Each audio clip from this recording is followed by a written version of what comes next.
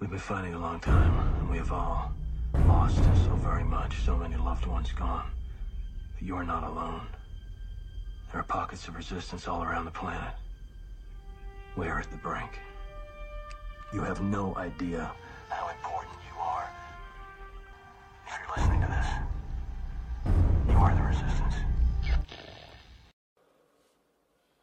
Ave Maria Stella, Dei Mater Alma, atque semper Virgo,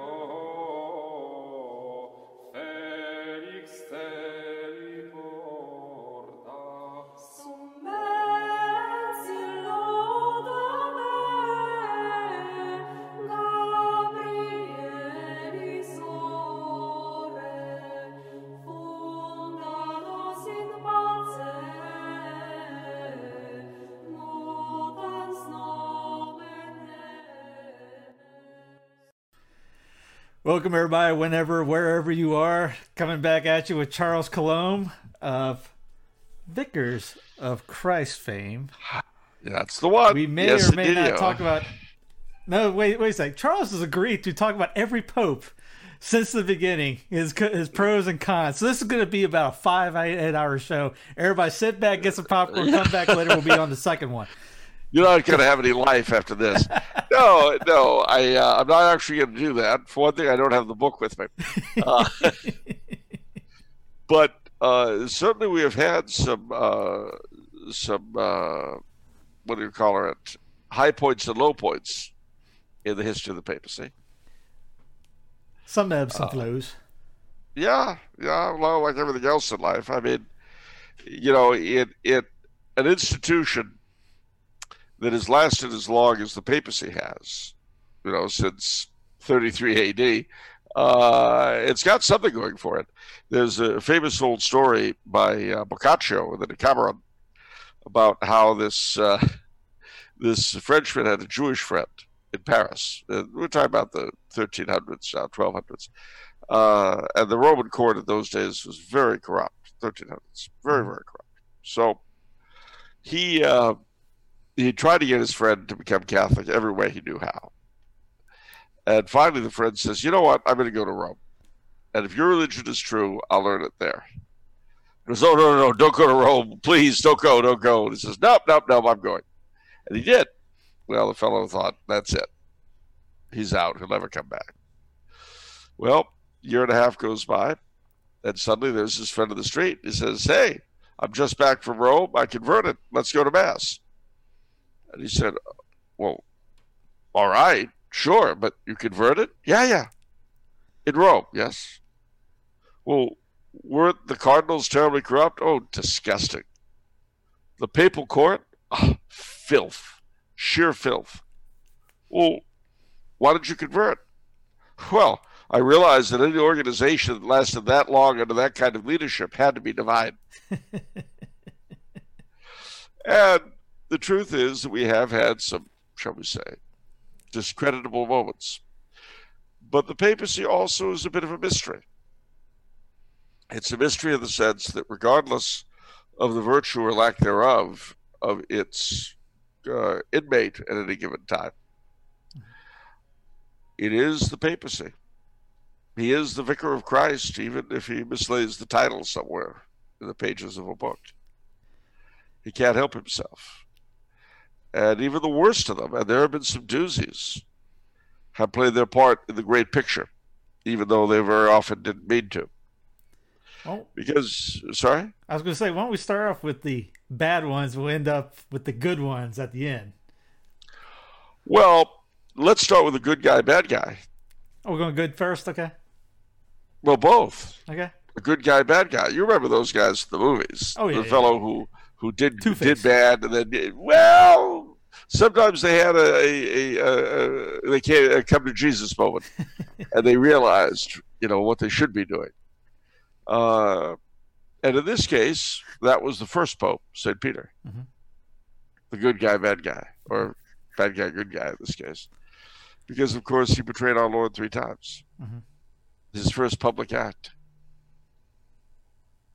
of the first and best of popes, and the longest lived until John Paul II came along.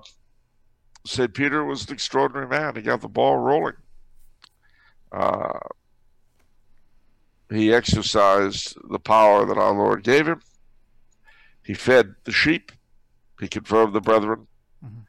And the stories about him are interesting because Peter, apart from betraying our Lord 3 times, his first public act, he allowed himself to accept the fact that he had been wrong and Paul was right at the Council of Jerusalem. And then when the persecution broke out at Rome, and he was heading for the hills, as it were, mm-hmm. he sees our Lord walking toward the city, toward him. And he says, "Where are you going, Lord?" "Quo vadis, Domine?" "I'm going to Rome, Peter, to be crucified again." So he turned around and went back. And when he was finally arrested, he insisted on being crucified upside down because he did not want to die the way his Savior had done. So that was Peter, an incredible fellow, a very strong man, as the story of the sword and the high priest's servant tells us, very impulsive. Mm-hmm. And he got the ball rolling. He also chose a successor, Pope St. Linus, the only pope ever to choose a successor, mm-hmm. although doubtless many would have liked to. Okay. But we start with Peter because he is the Petrine office, really. Mm-hmm. The See of Peter, the Chair of Peter, the patrimony of St. Peter, as they called Rome and Lazio. That's you can never, in thinking about the papacy, you can never escape, or shouldn't try to, the figure of St. Peter. So, for the first 311 years of the papacy, being made pope was a deathbed sentence. It was a deathbed. It was a death sentence. Mm-hmm. You were going to die. They were all martyrs. Some of them more extraordinarily than others. When Nero first banned the church, he made it illegal for Catholics to exist. And that was what judges would say to them in the dock. It is illegal for you to exist. As individuals, I mean. Mm-hmm. They had no right. Yet the church grew and grew and grew despite persecutions and despite the deaths of many a pope. And finally, under Pope Melchiades, Pope St. Melchiades, we had the Peace of Constantine.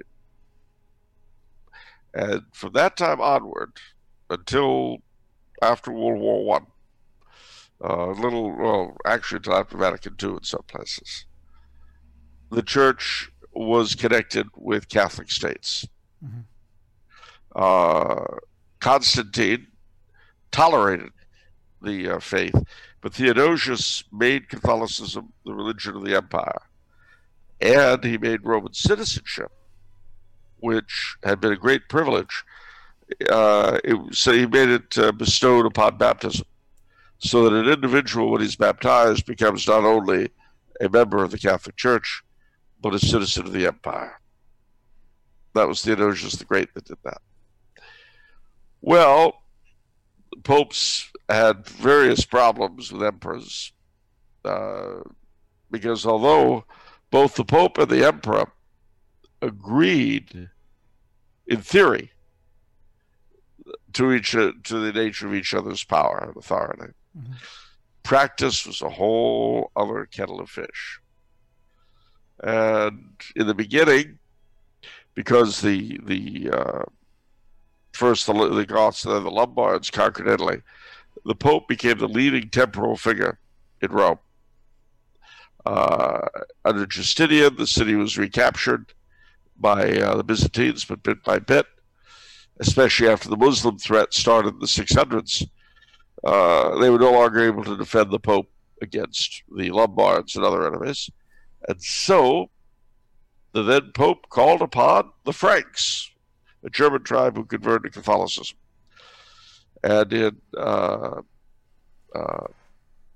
800, the then Pope made Charlemagne the Holy Roman Emperor. Well, things went along fairly well as long as the Holy Roman Empire survived in its first incarnation, because it had several. But after the Carolingians died out, the title became empty. Italy became a battle zone internally. And the papacy during the 900s became a plaything.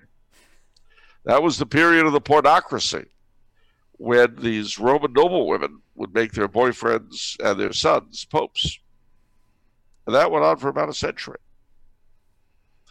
One of the worst of them, John the 12th, since you want bad popes, John the 12th tried to sell the papacy 3 times and then laughingly pocketed the money and said, well, of course, you can't really sell the papacy. So he was a con man, you see. And he died in his mistress's arms of the wounds her husband gave him. So I've always asked myself, did he go to heaven for defending the marriage bond or hell for killing the Pope? Yeah, that's a tricky one right there. It's a very tricky one. So then that particular episode was solved by a strong Pope who suddenly fixed everything. No. It was fixed by Otto I, the Holy Roman Emperor. He came down to Rome, wanted to be crowned, looked around at the situation with John the 12th and other people and said, you know what, we're not doing this. So he chose a Pope and settled the situation. But it didn't last. You had the horrible cadaver synod when I think it was Stephenus. What's that? Formosus, who was a pretty good fellow, was dug up and tried by his worthless successor. And then, eventually, that issue was solved, but the Holy Roman Empire once again became a problem. It was called the investiture issue.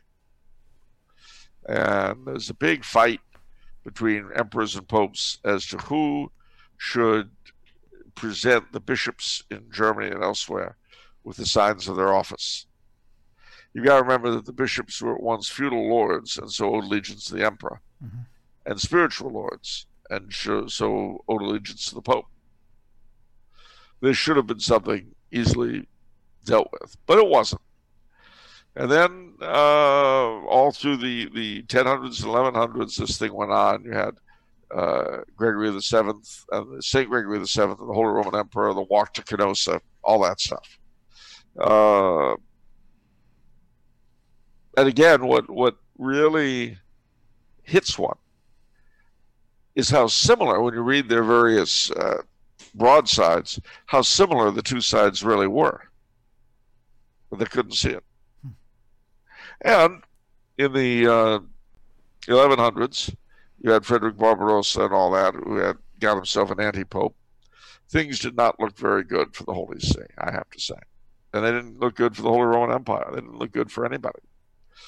The Crusades had been kind of a relief, where the Pope of the day, Blessed Urban II, called for the crusade, Dieu le veut, and off they went.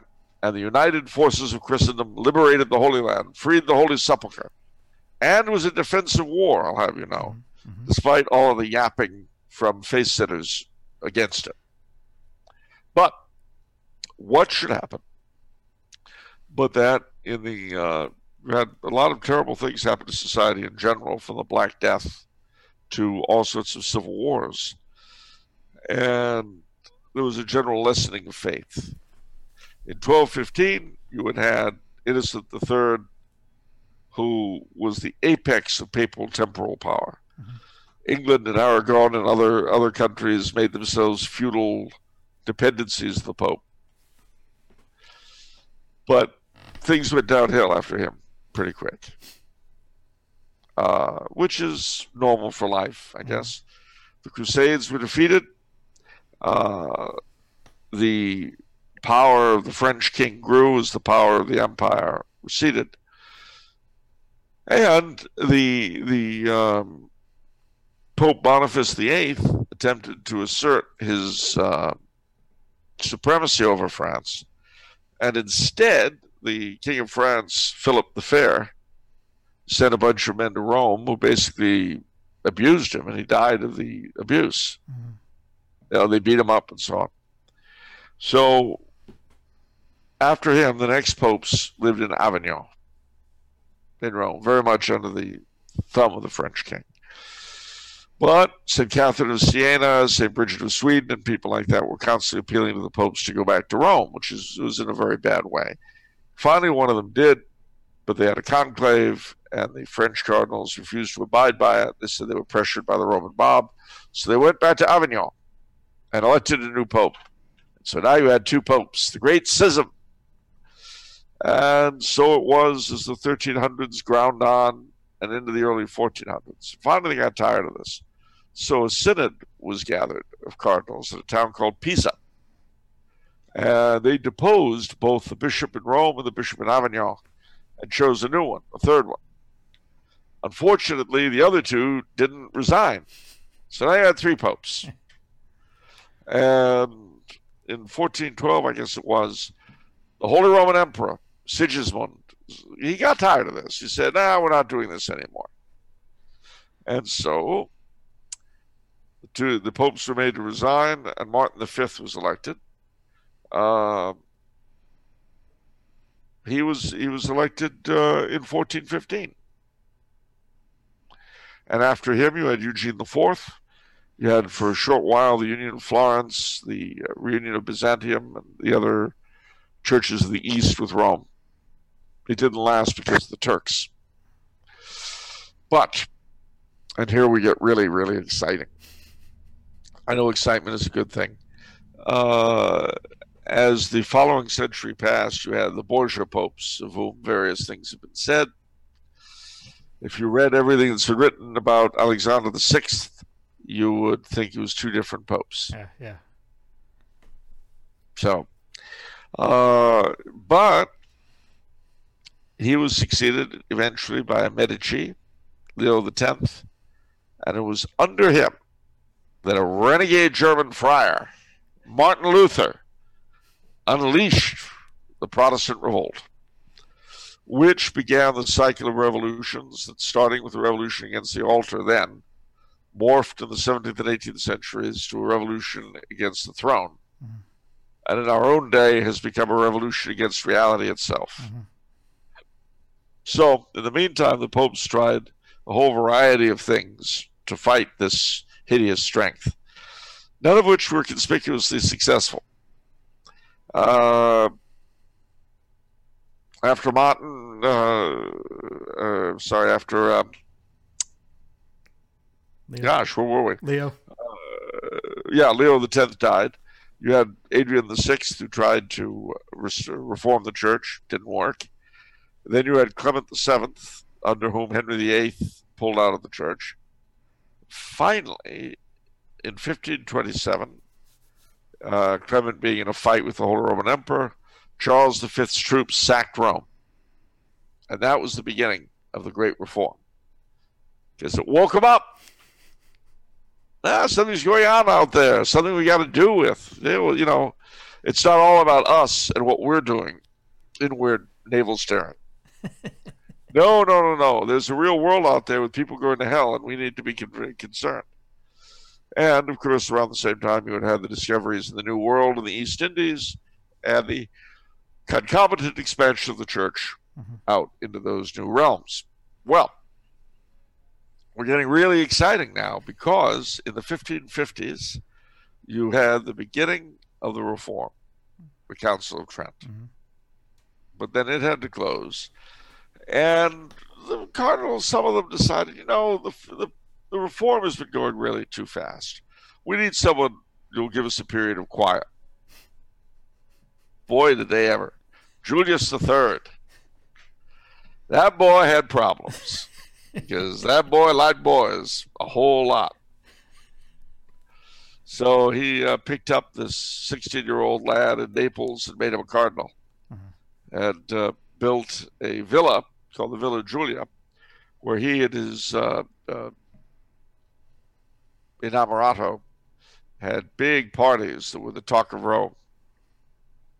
Love, love, love alone made King Edward lose his throne. It was pretty bad. It was very, very bad, actually. But then he died. And even the cardinals who were tired of reform, Julius had left such a stench in their nostrils that they had to vote for a reformer. And so we got Paul IV. And he was succeeded by Paul V and then Pius V, who brought the Trent to a conclusion. One of the greatest popes that ever lived, St. Pius V. So, what happens? Well, the fight against the Turks, of course, culminated in Lepanto in his day. But that was only at sea. They were still very dominant on land. And it wasn't until 1683 that the Turks were finally defeated at the siege of Vienna. And the long pushback for the Balkans began. At the same time, however, ever since the 1500s, the French had sided with the Turks and the Protestants against the Austrians. And this kind of solidified into two power blocks, facing basically Catholic Austria and Protestant Britain against Catholic France and Protestant Prussia. And several popes were very unhappy about it and wanted all the Catholic powers to be reconciled. But it didn't happen until 1755, when it was agreed that Louis XVI, he was not yet king, would marry Maria Antoinette. And that's why France and Austria fought on the same side against Britain and Prussia in the 7 Years' War. Now, why is that important? Well, because papal diplomacy had been trying to reconcile France and Austria for over 100 years. Never worked. Never worked. Well, time marches on, the French Revolution, and, well, how do I say this nicely? The French invaded Rome, deposed and imprisoned the Pope. Then they had another election for him. When Pius VI died, the imprisoned Pope, then Napoleon, another Pope was elected, Pius VII. He was elected in exile, and he was the one who would crown Napoleon king of the French. Things looked good until he got into a fight with Napoleon, and then he too was sent into prison. But he came back in 1815 to Rome, and the Papal States were restored, and Humpty Dumpty was put back together, or so it seemed. The leading pope in the early 19th century was a man I liked very much, Gregory XIX. And until the current pope, he was the last one who was a member of a religious order. It was Camaldolese. Gregory XVI, yeah.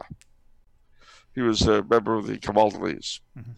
Well, Gregory did his best to fight off revolution, but he died in 1846, being replaced with another one of my favorites, Blessed Pius IX, who was at first a liberal, but then he saw his prime minister murdered in front of him, and that kind of, got his mind right.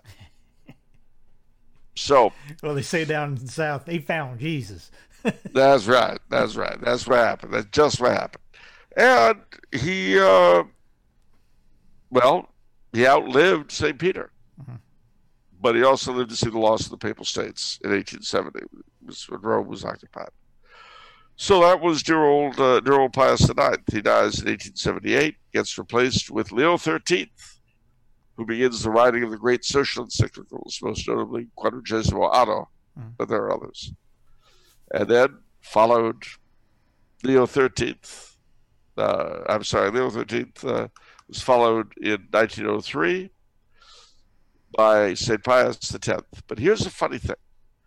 From the earliest days, the emperor and other Catholic monarchs had claimed the right to exclude a cardinal from the conclave, from being elected. In other words, they couldn't say who would be pope, but they could say, not this cardinal, not this one. Anybody else, not him. So, in the election of 1903, Franz Joseph, the last but one emperor of Austria-Hungary, cast the veto against Leo XIII's secretary, Cardinal Rampolla, who was a terrible man. And as a result, St. Pius X was elected instead.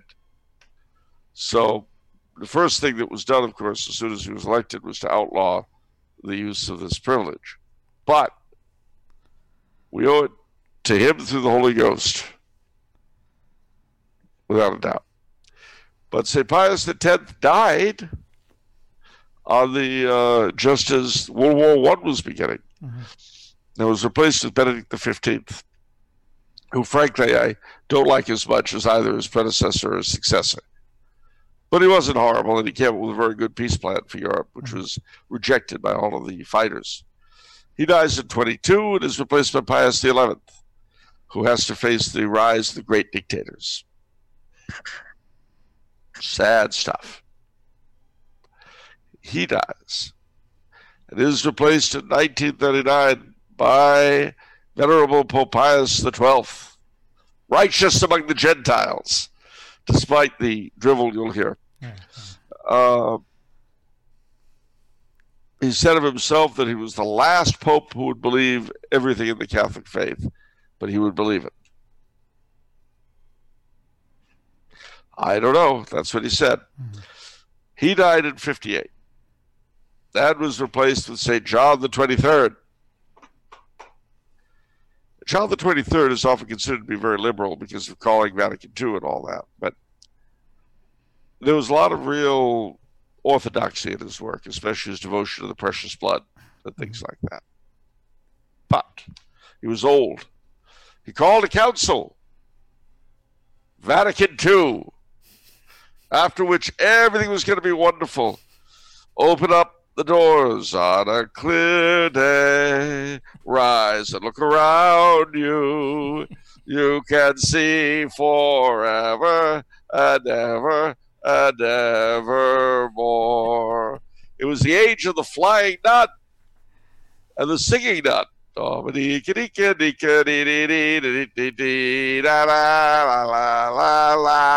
here all week. Just tip your waitress.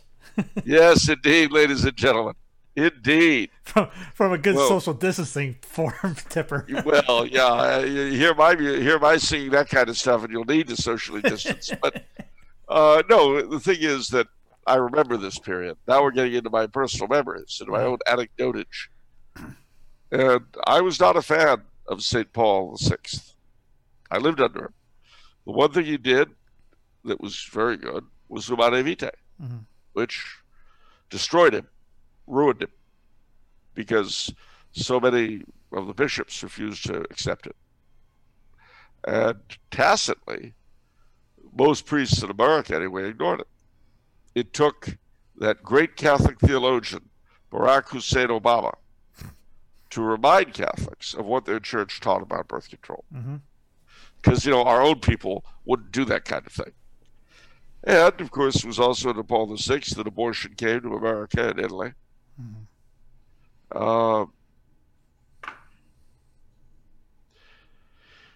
Presuming he is a saint, I suppose it must have been those 10 last years that made him one. When, from being so popular, he became so hated by the people he was trying to impress. He died, and we had the year of 3 popes, 1978. I was at military college my very first year, New Mexico Military Institute, beautiful Roswell, New Mexico. Paul VI died in the summer. Early on in our military history class, Colonel Pose, the late lamented military history teacher, comes in and he says, "Wow, the Pope died." Now we all looked at him like, yeah, that was about a month ago, but, thanks for staying with the tour. And he goes, no. The new one died.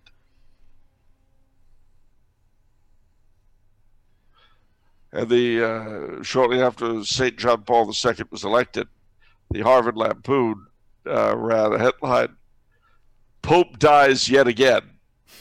New Pope to take the name John Paul I."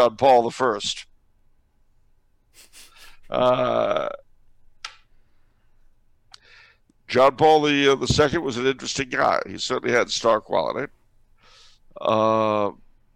Amongst his many apologies to all and sundry for everything, was an apology to the Catholic faithful for the abuse that they had received of the Eucharist from the part of the hierarchy, which I felt very good about. He was Polish, of course. He broke the Italian chain.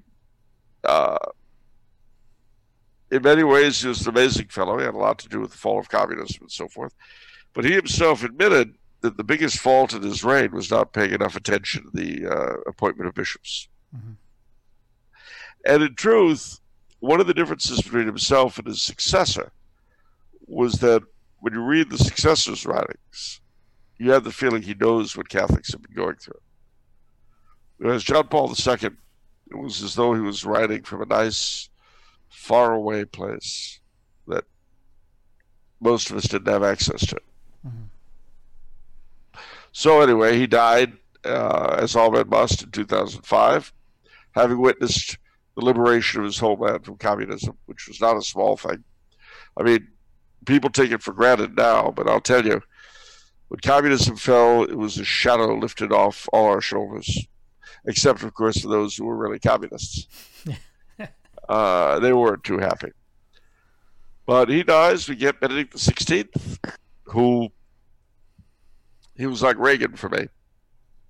You know, far from perfect, but so much better than anything that I had experienced. And every time he turned around, it seemed like he was doing something new, you know, pulling something nice out of the old box. Mm-hmm. And I will always be grateful to him for both Summorum Pontificum and Anglicanorum Cenibus, which, to my mind, were the two great accomplishments of his pontificate. There were others, quite a few others. And one thing about Benedict was that he was actually a truly humble man, and he knew that what the papacy needed was for the Pope of the day to submerge himself in papal symbols.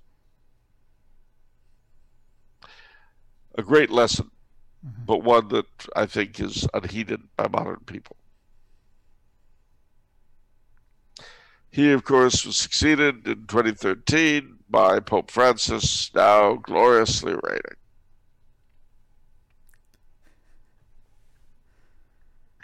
And there you have the story of the popes. We'll see you all later. No, just kidding. Well, now that I've given you an outline, do you have any questions about them?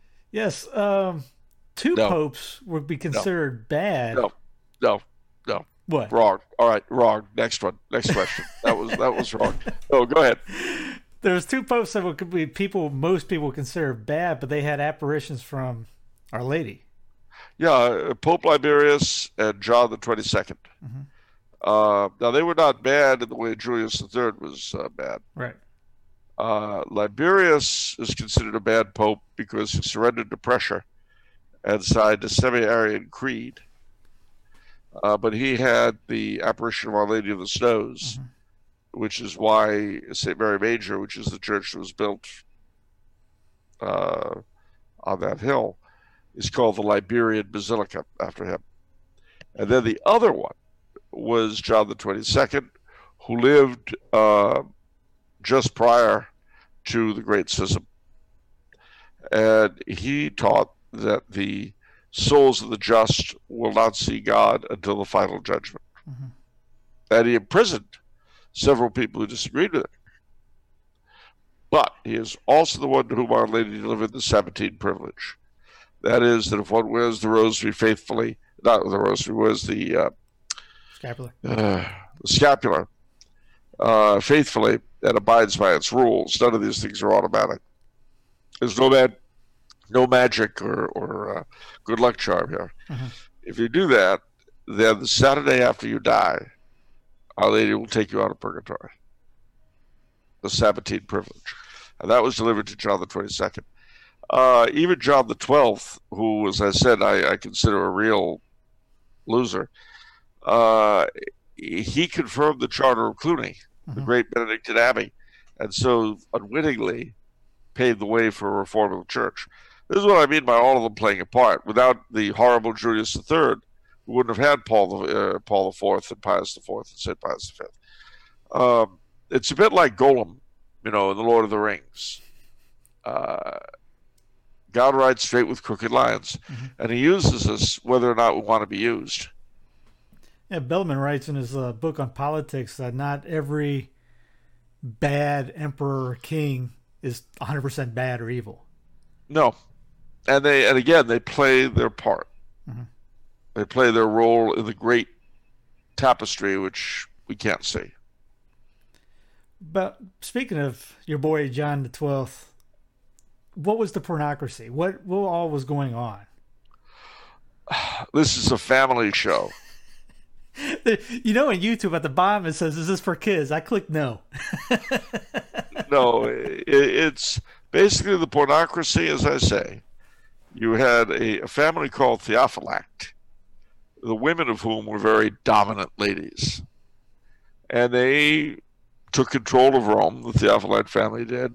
The women determined policy, and they made their boyfriends and then their illegitimate, quasi-legitimate sons popes, one after the other. It was a really disgusting time in the history of the papacy. There's no other way to put it.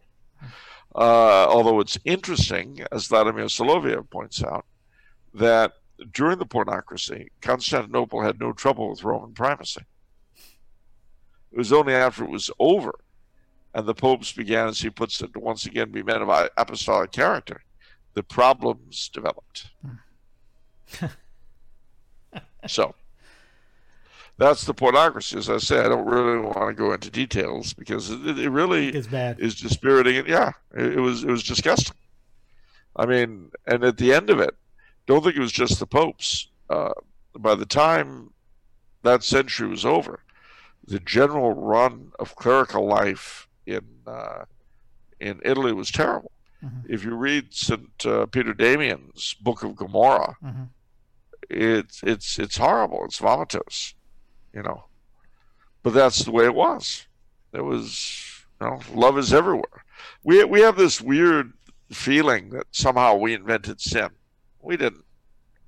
We're unique in that we praise sin, and that we make sin virtue. That's kind of unique.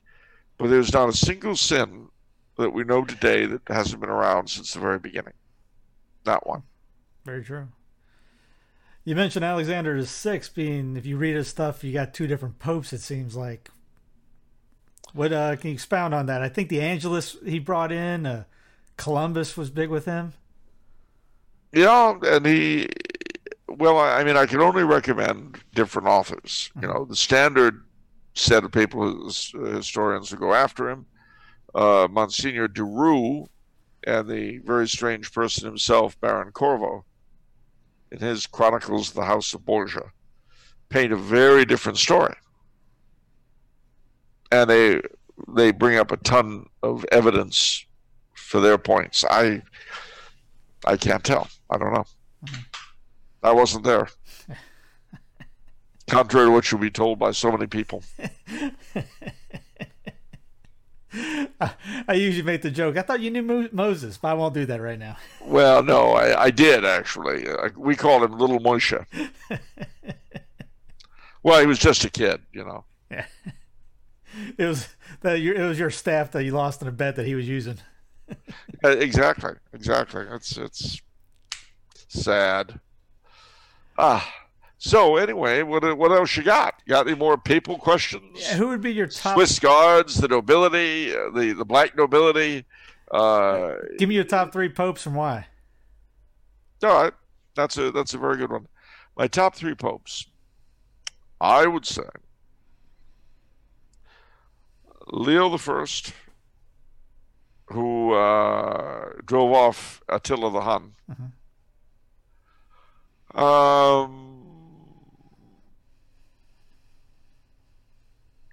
Gregory the Great, who gave us St. Gregory the First, who gave us Gregorian chant and lots of other stuff.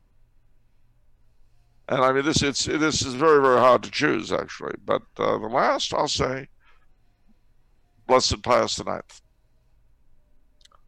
Simply because he fought as hard as he could for the patrimony of the Church. He was the one who defined the Immaculate Conception.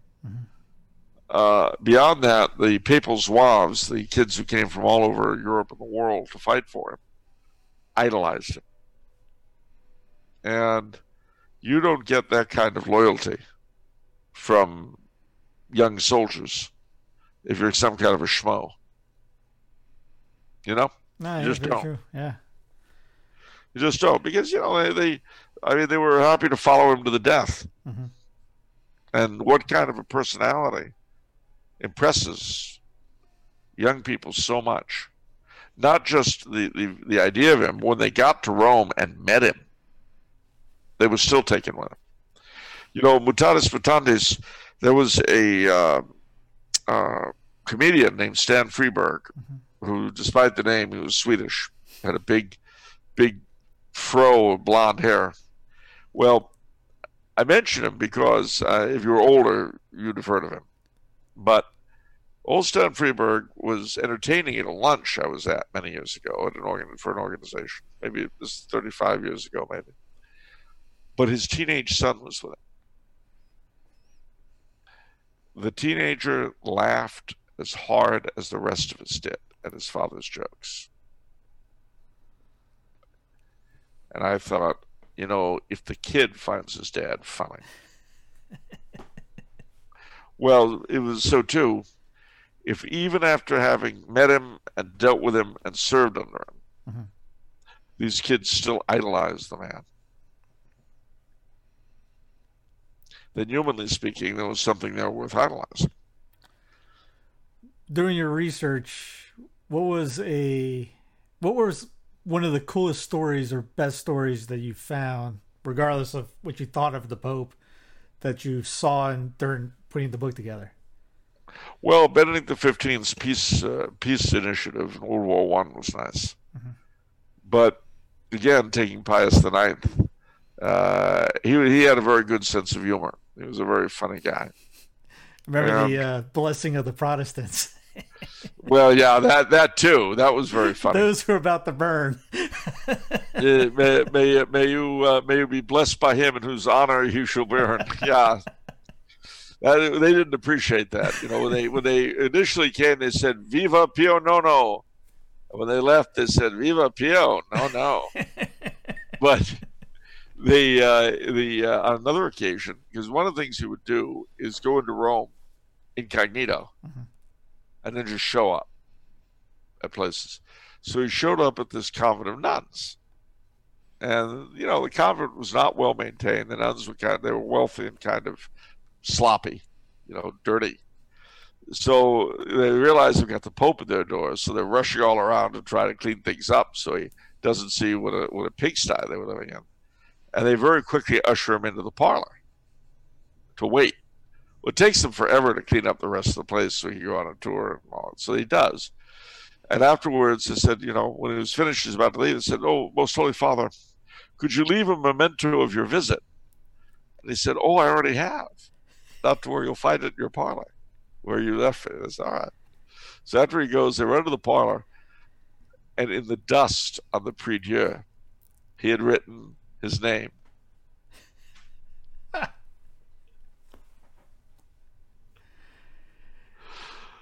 I thought that was very funny. That was good.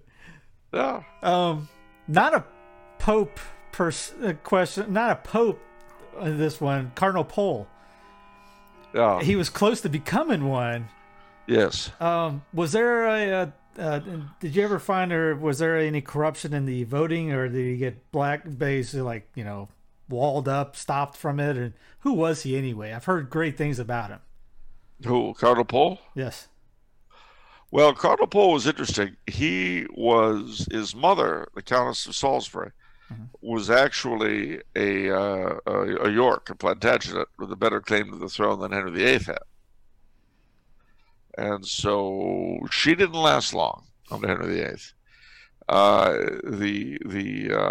He had already gone to the continent. She refused to give up the old religion, and so she was sent to be beheaded at the Tower. And she loosened her bonds and started running around. She said, "You want my head? You're gonna have to race for it." And she ran all around the place. They had to finally catch her and chop her head off, but she wouldn't sit still. That was the Countess of Salisbury. She'd always been that way. You know, she just didn't take off. She was a daughter of kings. You know, you want some fun? All right, fine, we'll get some fun. So he was appointed by not Mary Queen of Scots, by Queen Mary Tudor, Elizabeth's older sister, Henry VIII's older daughter, to basically help bring England back to Rome, to Catholicism. Now, unfortunately, the Pope under whom Mary was doing this was the self-same Julius III. So it was unfortunate. And as you can imagine, Cardinal Pole didn't do very well under Julius III's care. He wasn't just a lad lover, by the way. Mm-hmm. He gave a diocese to the Lutherans. Don't ask me why, but he confirmed a bishop who we knew was Lutheran. Wow. Yeah, wow, indeed. So what you're trying to say is those things you see today happened before the 1960s. Oh, yeah. Yeah. And if we live long enough, they'll happen again at some point. Mm-hmm. I mean, if you read St. Peter Damian's Book of Gomorrah, you could be going through the child abuse files. Mm-hmm. Well, the teenager abuse files. Nothing new under the sun. It's just that sometimes they're worse, sometimes they're better. That's all. This is not one of the best of times. I didn't want to break the news to you, and you're probably going to go to bed without any supper. You know, fling yourself on your bed in tears. Tell your wife, "Oh, you have no idea what he said. Charles ruined my week." Yeah, exactly. It's all over. Your wife will be, well, okay. But no, seriously, Pole did not really have what you would call a constituency at Rome because he was an exiled cardinal. Mm-hmm. And I think that was the biggest reason. If Mary had succeeded, if she'd lived longer, if she'd had a daughter, if she had married Queen of Scots as her heir and brought her down, anything like that.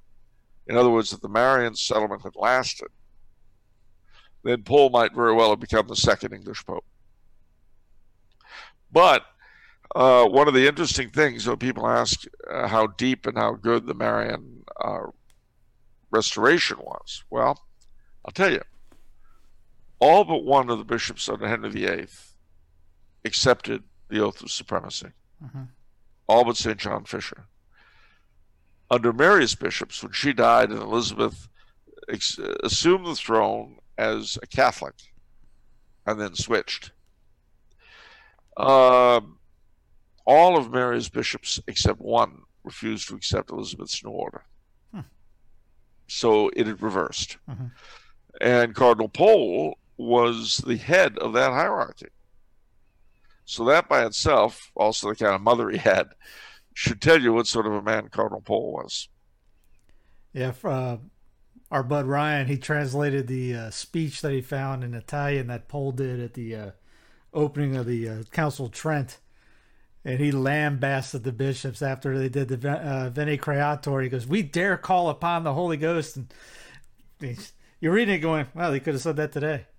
Oh, yeah. Well, things don't change. I mean, as I say, there's better and there's worse, but there's never perfect. That was the main reason I wanted to do this, because I remember being at last year, it was about last year, I had a group come up to me all worried about the papacy, and I asked them, so, you ever heard about the Godiva trial, the Synod, the Godiva Synod? No. Oh. You ever heard of the pornocracy? No. Have you ever heard of this? No. They had no recollection of anything before 1990, basically. Well, see, all they know is John Paul the Great and Benedict the Wise. Mm-hmm. And if they're my age, they know Pius XII. But they don't know, for instance, about Pius XI unwittingly betraying the Cristeros. Yeah. You know, they don't know about Pius XII basically selling the Australian Catholic social movement down the river. They have never read Pius XII's encyclicals, Made Out to a Day in Humani Generis, one of the last doctrinal, the first liturgical. And yet, at the same time, it was Pius XII who put Bonini in charge and began the long toboggan ride, which we're in now.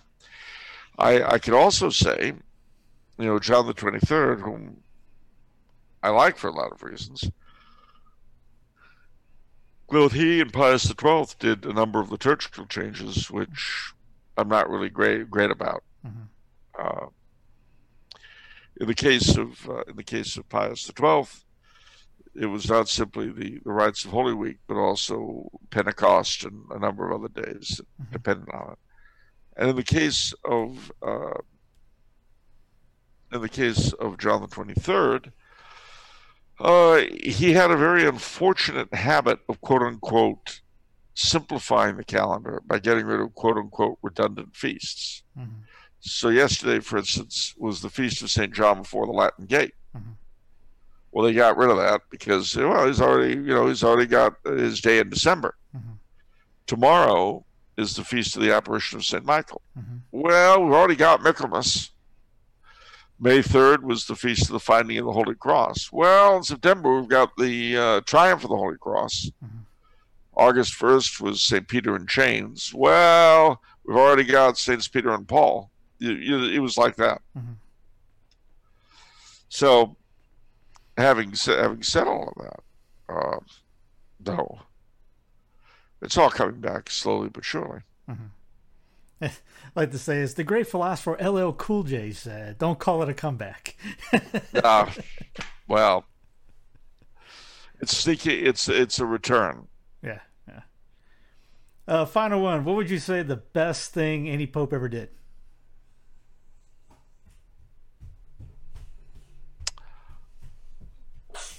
St. Peter. Bless you, buddy.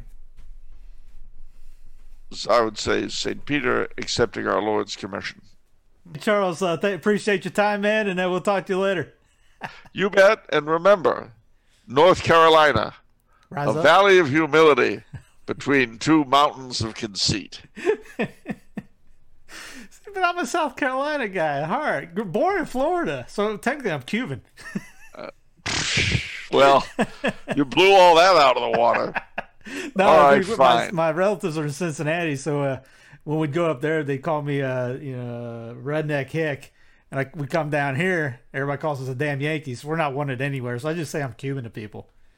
Well, Even though we're Italians. that'll do. I mean, my brother Andre, he always says the trick is to, I'll leave you with this family joke. It shows the basic way that the Coulomb men have dealt with the world for generations. I'm going to say I and me, but it could be my brother, it could be any of my nephews, my late father or grandfather, any of us. Let's pretend that you and I went to Mass together. No, once upon a time there was a thing called Mass in churches that were open. You could go in and you could do this. I know it's forgotten now, but this is the way it time was. ago. Let's play the Star Wars opening. A long time ago on a planet far, far away, far from this one. So you and I go to Mass, right? And the Mass finishes. You go out. I stay in making my Thanksgiving. I come out and I see you in the churchyard and I say, "Oh, Steve, you had something more important to do than to give thanks to the God who made you. Well, I'm sure I understand it. I hope he does." So you're like, right, with the next Sunday, you wait. And then I go out. And then you come out. And I turn to you and say, "Oh, Steve, you had to show us all how terribly holy you are. I'm sure we're all very impressed." So finally you're like, you worthless. The third Sunday, our feet go out that door at precisely the same moment. So